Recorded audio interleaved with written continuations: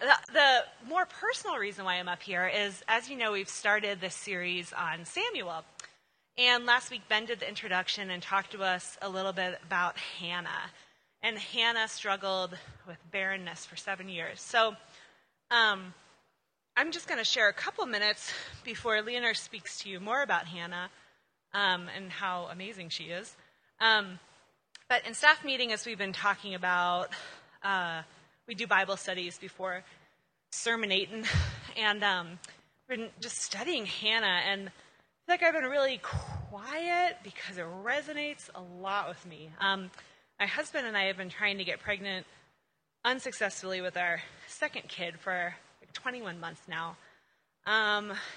And when I first started this process, I really kind of had that sense, like I knew God had done amazing things in my life and all around me. And so I just kind of was like, just wait. Someday, when you have a jillion babies, no, I don't want those. But when you have another baby, or, like when you have those kids, how awesome is this story going to be? And it's going to be such a good encouragement. And God's just been telling me this whole time, like, you don't have to wait until then. You aren't useless until you get what you want. So I just wanted to share tonight, when we had been trying for about 6 months, I didn't really know how to handle my feelings. I went back and forth between trying to be super optimistic, because I try really hard to be optimistic, and just saying, it's nothing, you don't have to worry about it, and then going the other direction and being like, how will we ever raise money for 17 in vitro fertilization treatments? And just like, I needed to chill out. But I didn't really know what to do with what I was feeling, and I didn't really want to talk to people because that would make it real, and I didn't want it to be real. And I didn't really know how to be honest with God. I still was kind of doing my typical Christy journaling where I would say, thank you, God, for this and this and this. Also, can I please get pregnant this month? Please, it's been forever. So after just not really knowing what to do and kind of being in denial, last winter it just really got very overwhelming. I felt like the disbelief and the isolation just started encompassing my whole life. I could fake it on the front, but I started feeling barren in everything. I would hear voices that took the tiny truth that I wasn't getting pregnant, and they would turn it into lies like, you aren't a woman, you can't produce anything, you are ineffective in everything. And I got lazy, and I stopped doing life-giving things, and I started stupidly noticing every freaking person in my life and on Facebook who is happily announcing their second kid, who had had a kid like 2 years after I had had a kid. And like, just, oh man. So I really witnessed what it was like for Satan to get a foothold. He took a simple little fact and he turned it into this whole identity of ineffectiveness. So thankfully, God didn't let me stay there for a while. After months of feeling down, I felt God calling me just to practice Thanksgiving. He slowly started giving me eyes that could look for goodness and joy. I started just being more grateful for my son. Like, how could I not believe that God is good when I have this awesome kid who plays with trucks all day and wants to talk to me about how conveyor belts work, and asked me the other day before bedtime, Mom, how does my eyeball work? And I said, I don't remember anything from biology, but we can go to the library tomorrow and we can find a book. So we did. And we also picked up a book on electricity, whatever. But, I mean, there were just so many good things. And, like, the whole time, I'm like, Scum has been amazing. And my community and my friends, and I love being on staff, and I have an awesome dreamboat of a husband. And I can say that because he isn't here right now, so I can just really make him feel uncomfortable from afar. Jesus also slowly brought people into my life who started just saying, I don't think that's how God talks to you, Christy. it's really weird that when we're kind of desperate, we just pray over and over, like, God, just be near, be present, be near, be present, help me, help me, help me, help me. But then sometimes we also tend to run away from the presence of God on earth, the body of Christ. Like, that does not make sense. Why would we do that? But we do. So, yeah, these people, when they came around me and when we did things like coming to the monthly prayer nights at Scum and just talking with friends and talking to my mentor, I kind of realized that I was believing a bunch of lies. One, that my femininity and beauty were null and void because I couldn't have a baby. That I was useless and purposeless. 3, that I couldn't hope in God and have joy in him because the one joyful thing that I hoped for every month wasn't happening. And 4, that God would only redeem my struggles, make me stronger in faith, and let me be an encouragement to others once I got my baby prize. The last thing that happened was these people were encouraging me just to be honest with God. Like, even if it hurt, it was time to stop being numb and just start saying that I was pissed off. You know, like, it doesn't make sense. And my journal started looking like, you know, I could say things like, I hurt. Why are you doing this? Is my kid struggling because he's an only child and doesn't have a friend? Am I less of a mom because everybody else has more than one kid and is doing lots more than I do with my life of leisure with one child? Yeah, I know that's not true, but I believed it for a moment. But I just like, God, geez, I need you. I really need you every day. So I still have my freak out moments, but I desire to turn to God. I desire the body. I want prayer. I want to be involved in your lives and see what God is doing because it's awesome. And if you ever want a reminder that God is active, hang out with Christians. So anyway, where we are right now, we're going kind of more deeply into the world of infertility treatments, which there is hope in.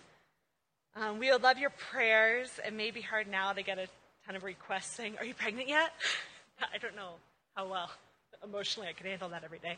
But I will try to be honest and open as we continue. And we're waiting. But in the meantime, God's good and active, and he's a good provider. And I hope this helped give you a little insight maybe on Hannah. So, yes, Leonore. Yeah.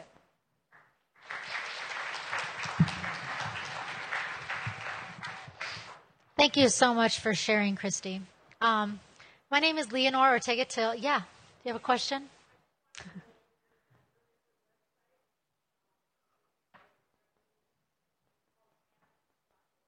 There you go. Well, to be continued. Awesome. So my name is Leonore, and I'm here on staff at Scum. And I wanted to invite Christy up to share this story because I think for all of us, we come to a time in our lives where we're at a crossroads. And maybe you're not at that place now, but someday you will be if you're not there. And what the crossroads looks like is this. You have a heavy burden for something you want to happen, or someone you want to become, or something you don't want to happen that keeps happening. You have this heavy burden and this prayer for something good, and it's not happening. Time and time and time again, God is not answering this prayer. And when that happens, you can choose 3 responses. You can keep praying, like the place where Christy is in now. Keep praying earnestly. Stay at church. Stay with the body of Christ. Stay in Scripture. Push it out. Look for awesome resources. Just fight it out, the good fight in honesty. Or you can numb yourself. You can go to TV and food or a lonely, quiet place where you just turn yourself spiritually off and emotionally and relationally off and just numb everything. Or you can get angry and really, really pissed and bitter and not grow with the Lord in that area. So that's happened to me before. One of the more recent times that this happened to me, it's kind of a silly little story, but a few years back when the economy was bad. Do you remember that? Hearing that all the time, like 2009, 2010? The economy was bad, and my husband, who had done a lot of jobs like coffee shop jobs, Crocs warehouse, worked at a seed factory, mixing seed, Rocky Mountain Seed Factory, a bunch of different odd jobs, and never liked his jobs. Finally said to me after we had one child that he would like to start his own business in our garage and basement. There would be a screen printing company. And I was not happy. I thought, no, the economy is bad. Why are people going to want T-shirts? First of all. Second of all, we don't have any money for the equipment. Third of all, you'd be working in our basement and garage. Fourth of all, I'm kind of tired of being the breadwinner. Fifth of all, I do not trust us or God that we are smart enough or competent enough to do this. I know. You can, go ahead and moan. It was gnarly. It was brutal. And this was a 4-year fight with me and Stephen and God, where I would not relinquish my pride to this. Would not. Even after an amazing Christian mentor said, we will help you with the loan money. We'll help you at the beginning to get everything you need. And even after my mentor would say, shh, just trust God. Ooh, it was brutal. My faith was small in that area.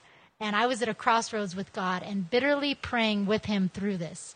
So I bring that up because I can somewhat resonate with the place where Hannah was and Christy was, where year after year after year, you're praying for something to change. And God has a plan that is not yours. I'm sure you've been there. I didn't believe that God was coming through for me, even though Stephen was faithfully listening to God and working tirelessly to make this happen. Maybe you felt like that. Maybe you've been asking God to have something happen for you. And the question is, how are you going to know when it happens? And secondly, are you going to give it back to him when it does happen? So let's pray and then we'll look at the scripture. Father, thank you so much, Lord, for Scum of the Earth Church and all the people that are here today. Thank you, Father God, that every person has their own story with you. Thank you that you are a God of story. Thank you that you enter into this with us. I pray, Father God, that every person, whether they're aware of it or not, has something that is bubbling right on the surface that you want them to praise you for and you want them to ask you for. You want to extravagantly give. So I pray for every person that would come to mind as this sermon goes on tonight. In your name, amen. So we're continuing in our second sermon on the book of Samuel. We decided to go through Samuel because it is story. We had just got done preaching on 1 Peter, which is a lot of theology. And so now we're going through story, and this story ebbs and flows. And I had one of those big, fat study Bibles when I was in high school. And I remember it had like little paraphrases of what was going on in the Bible. And it said in 1 Samuel, Israel was in chaos. Every person was doing what they wanted. And I got a big fat red Sharpie and wrote an anarchy symbol on that page. And I was like, yeah, everything was bad. It was horrible. There was just judges. There was no king. It was anarchy. Everyone did what was right in their own eyes. And that's what we learned about last week. And in fact, we learned about that it was so bad that when Hannah came to pray, Eli thought she was drunk because people commonly were going drunk to church. And things were even the priests, things were corrupt at this time. So we're going to see how, through Hannah, through one typical woman, God is going to have his story happen. King David, it's going to grow from one typical story and one woman. Right here we will read in 1 Samuel 1, verse 21. When her husband Elkanah went up with all his family to offer the annual sacrifice to the Lord and to fulfill his vow, Hannah did not go. She had just had her baby Samuel that she'd been praying for. She said to her husband, after the boy is weaned, I will take him and present him before the Lord, and he will live there always. So remembering that Hannah had been praying for years and years for this one thing, for this baby, to conceive a child. We know that Elkanah was a loyal and compassionate man. He was faithful. Every year he took his family to go pray at Shiloh. And he had another wife too named Peninnah. And she's super uncool. Because as we remember from last time, she's always on Hannah's case. Why can't you have a baby? Why can't you have a baby? She's vicious. But the Lord did answer Hannah's prayer and give her a son. So here we see that Hannah is reminding, before I guess this is wise of her to remind him now before he's weaned. It's like, where are you going? Oh, I'm just going to take the son to live. No, she's reminding him now, a few years before, get ready, because in a few years, I'm going to take him to the temple at Shiloh and present him to Eli to be raised there. You think of a baby. I don't know. How many people here are parents? Right, me too.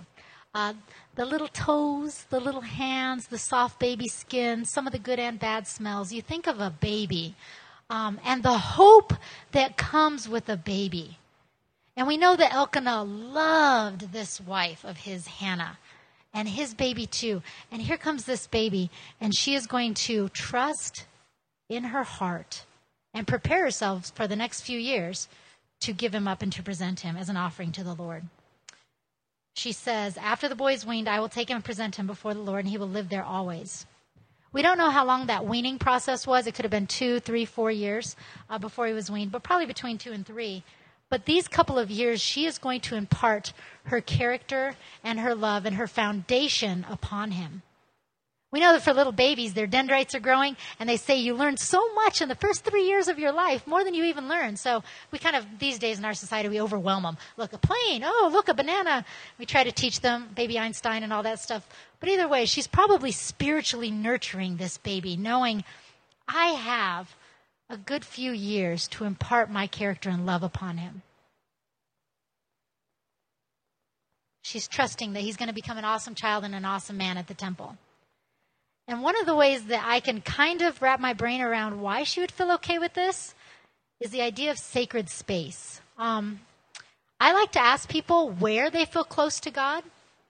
Living in Colorado, a lot of people would say the mountains. A lot of people go up there for church camp or spiritual retreats, go stare at a mountain, at a river, at a waterfall, and it's sacred for you. You know that when you're going on this retreat or when you go to this mountaintop, you're actually, before you go, you're spiritually and mentally preparing yourself to connect with God.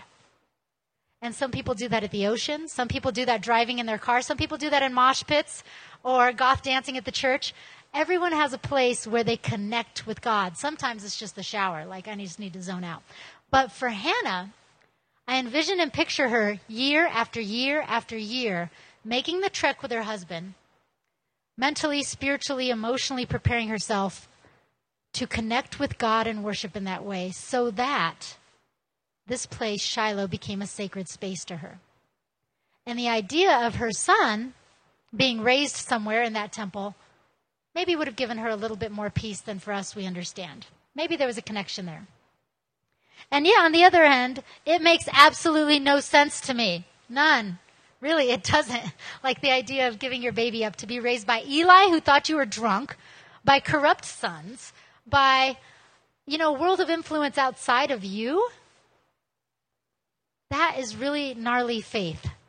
And it's hard for me to understand that. We'd learned that Israel was in chaos. So it'd be hard for me to understand why she would want her son to grow up without her and want to protect him. And what about Elkanah?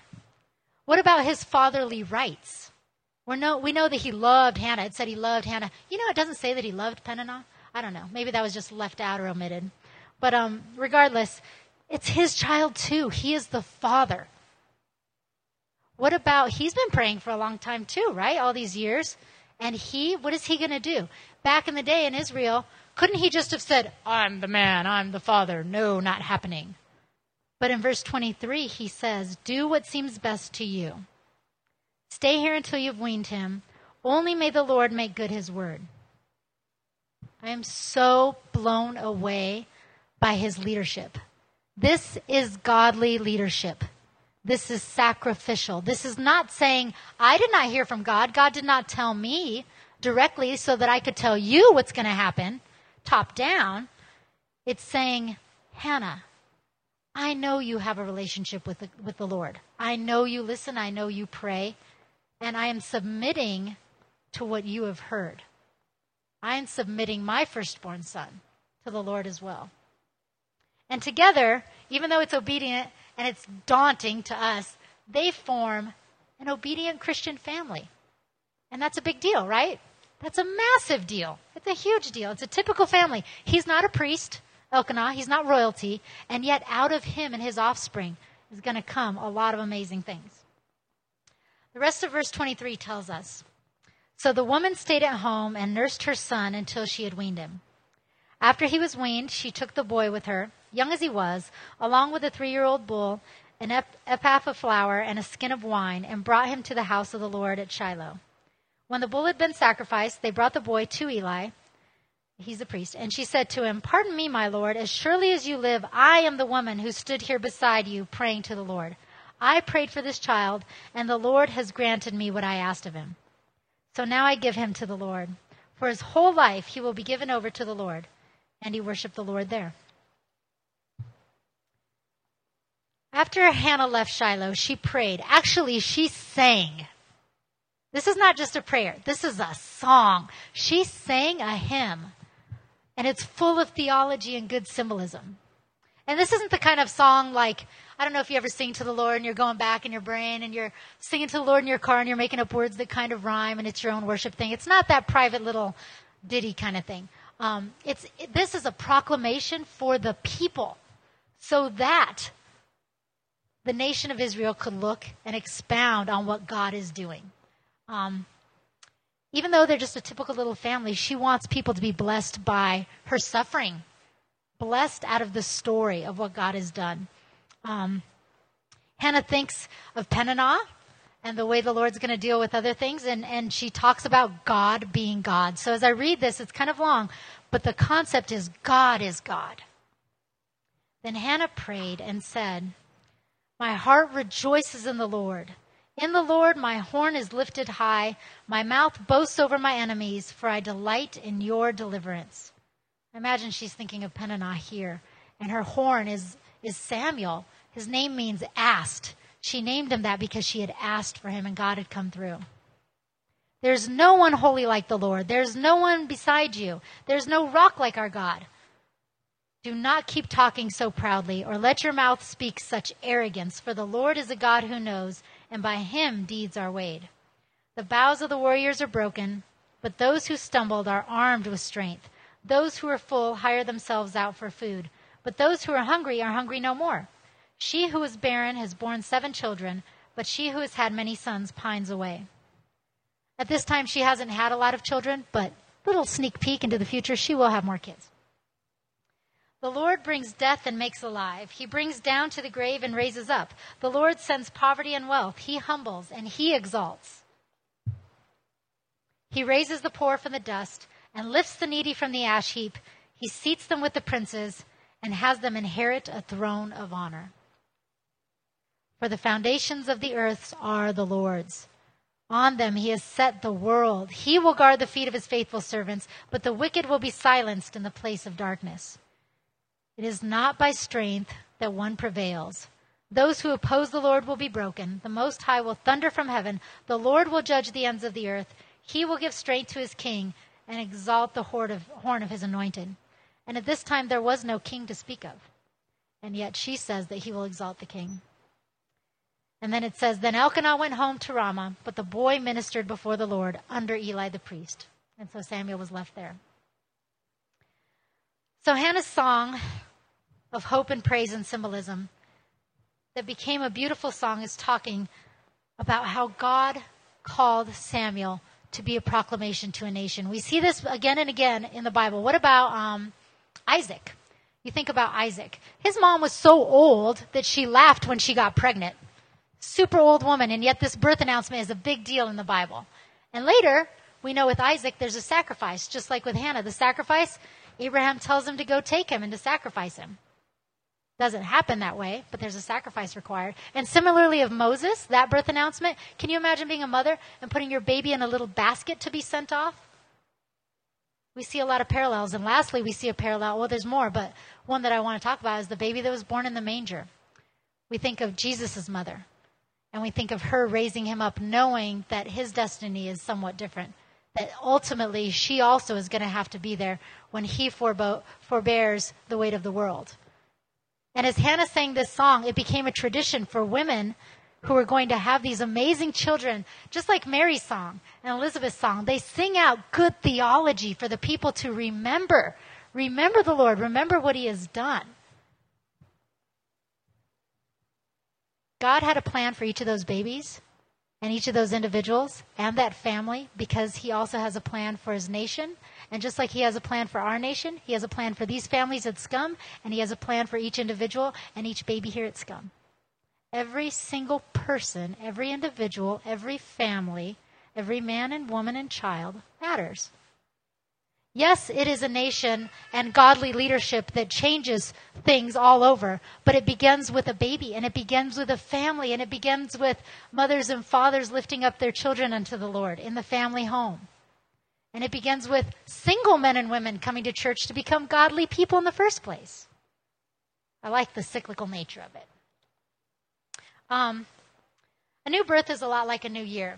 There's a lot of expectation. And in 2014, I'm wondering, for some of you, for me, January is symbolic. I start to think, what is this next year going to look like? And I'm an optimist like Christy, so I'm like, this is going to be an awesome rockin' year. This is the best year ever. So I don't know if you guys think that way, but for me, I'm thinking, okay, it's a new year. I get to look at things differently. I get to look at my talents, my relationships, my gifts, my giftings, and how I'm going to give those back to the Lord.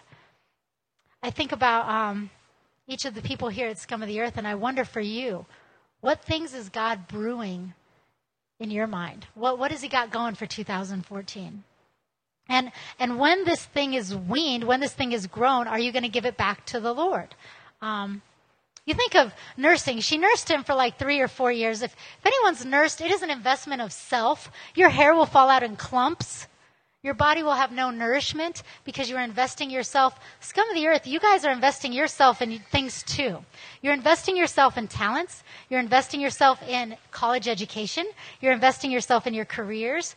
You are investing yourself in self-growth and maturity and scripture reading, in art and artwork, in travel, in a lot of ways. All the men and women I know at Scum, a lot of you are physically investing yourself.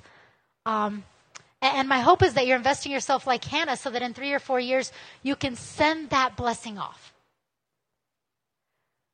Think of a dandelion. If I hand you a dandelion and say, Lori, put this dandelion in your pocket and in 4 years, give it back to me. It's not going to happen. Your gift is not meant for you. That dandelion is not meant to sit in a pocket. It's meant to fly. And just like that, each of the seeds of the dandelion, your gifts are meant to fly, to soar, to matter, to make change, to plant, to root. So if you think of your gifts for yourself, it's not much good, right?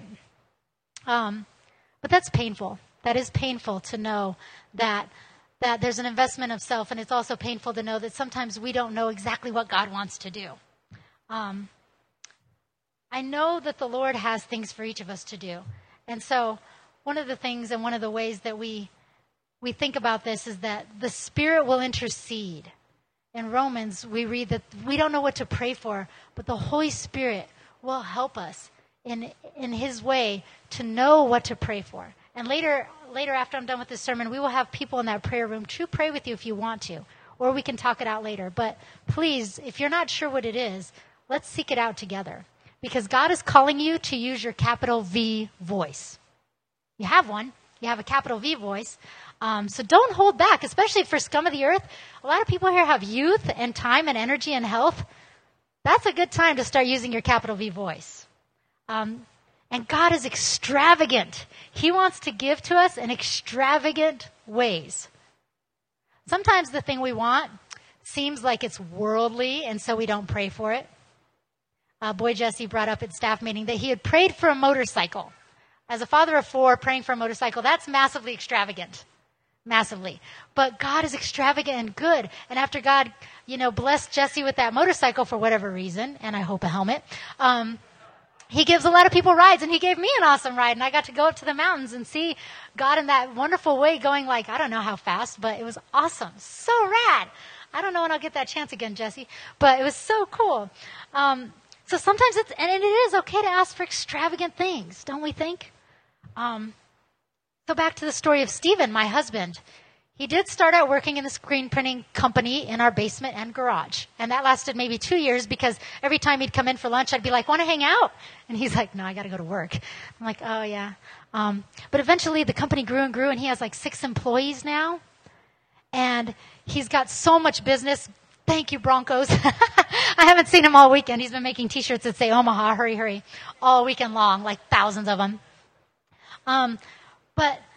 But he is choosing to give his company back to bless the Lord. And he felt very uncomfortable this morning when I talked about it. But seriously, the practices and the integrity that he has in that company, and the way he didn't yell at me and say, but I'm hearing from God. I remember the story of Mike and Marion. When Mike Sayers, our head pastor, when he wanted to move to Denver to go to seminary and Mary wasn't feeling it, he waited until she was feeling it. And he loved on her instead of saying, nope, my way or the highway, I've heard from God. That is not leadership. So I think of Hannah, and year after year how she bears her heart out. And again, I ask us to really pray and listen to the Holy Spirit and ask God if there's something in the way. Recently I was praying with Katie Eagleslayer in the prayer room, and I said to her, I have this burden. It's kind of like barrenness, but something's getting in the way. There's a disconnect. I can't see what I need to do to be free of whatever's holding me back from hearing the Lord. And she said, well, pray that we'll know what that is. And eventually when I prayed, I totally knew what it was. And I started to realize that I was getting dangerously close to becoming a Pharisee. Have you seen Charlie and the Chocolate Factory? And do you recall when he drinks a little bit of pop and then a little bit more pop and a little bit more pop, and there's this fan up in the ceiling and he's floating and his head's going to be taken off, and by the time he notices what's happening, it's almost too late? That's what it's like when you're going to become a Pharisee. You don't know what's happening. And no one's going to tell you because they're not even sure either. It's like this weird language thing happens. But eventually it's like judgment, gold star my faith, do things that make me look good, do things to earn my faith. And then I'm like, I'm almost a Pharisee. And it's scary stuff. But I started to notice that sometimes for me, there's a disconnect between my beliefs and my behaviors. And the reason I love Hannah so much and Elkanah is that their beliefs and behaviors were conjoined. Let me unhash this a little bit. There was a time in high school where I believed, I loved the Lord. I loved Jesus Christ. I loved the scripture, but I could not behave like I loved him. I would not behave. I would not stop sinning. I would not give those things over. I did not trust that God was going to provide people to love me in the way I wanted to be loved, and so I received love the way I wanted. I couldn't trust that God was going to give me money, and so I received money the way I wanted to receive money. I could not trust that God was going to help me feel appreciated and cared for, and so all those things I sinned because I couldn't give it up to him. And so I believed, but I didn't have the behaviors. And then later in my life, I stopped believing and I just started behaving. I thought, you know what? God's not real. God doesn't really love me. So I'm going to warm this church pew. I'm going to do the right things. I'm going to memorize the Bible verses. I'm going to tithe. I'm going to do the right things. Do in order to earn my salvation, but I don't buy it. God's not going to bless me. And therefore my behaviors were on this pedestal and there was no beliefs to back them up at all. I was trying to gold star my faith. And so sometimes there's a disconnect between our beliefs and our behaviors, and it's so important. That is where community and prayer and scripture help us because, we don't have to earn this faith. We don't have to. We are wholly, WHOLLY, forgiven and wholly sinful, and that's the dichotomy of it. Even Hannah was wholly forgiven and wholly sinful, and God still used her. So,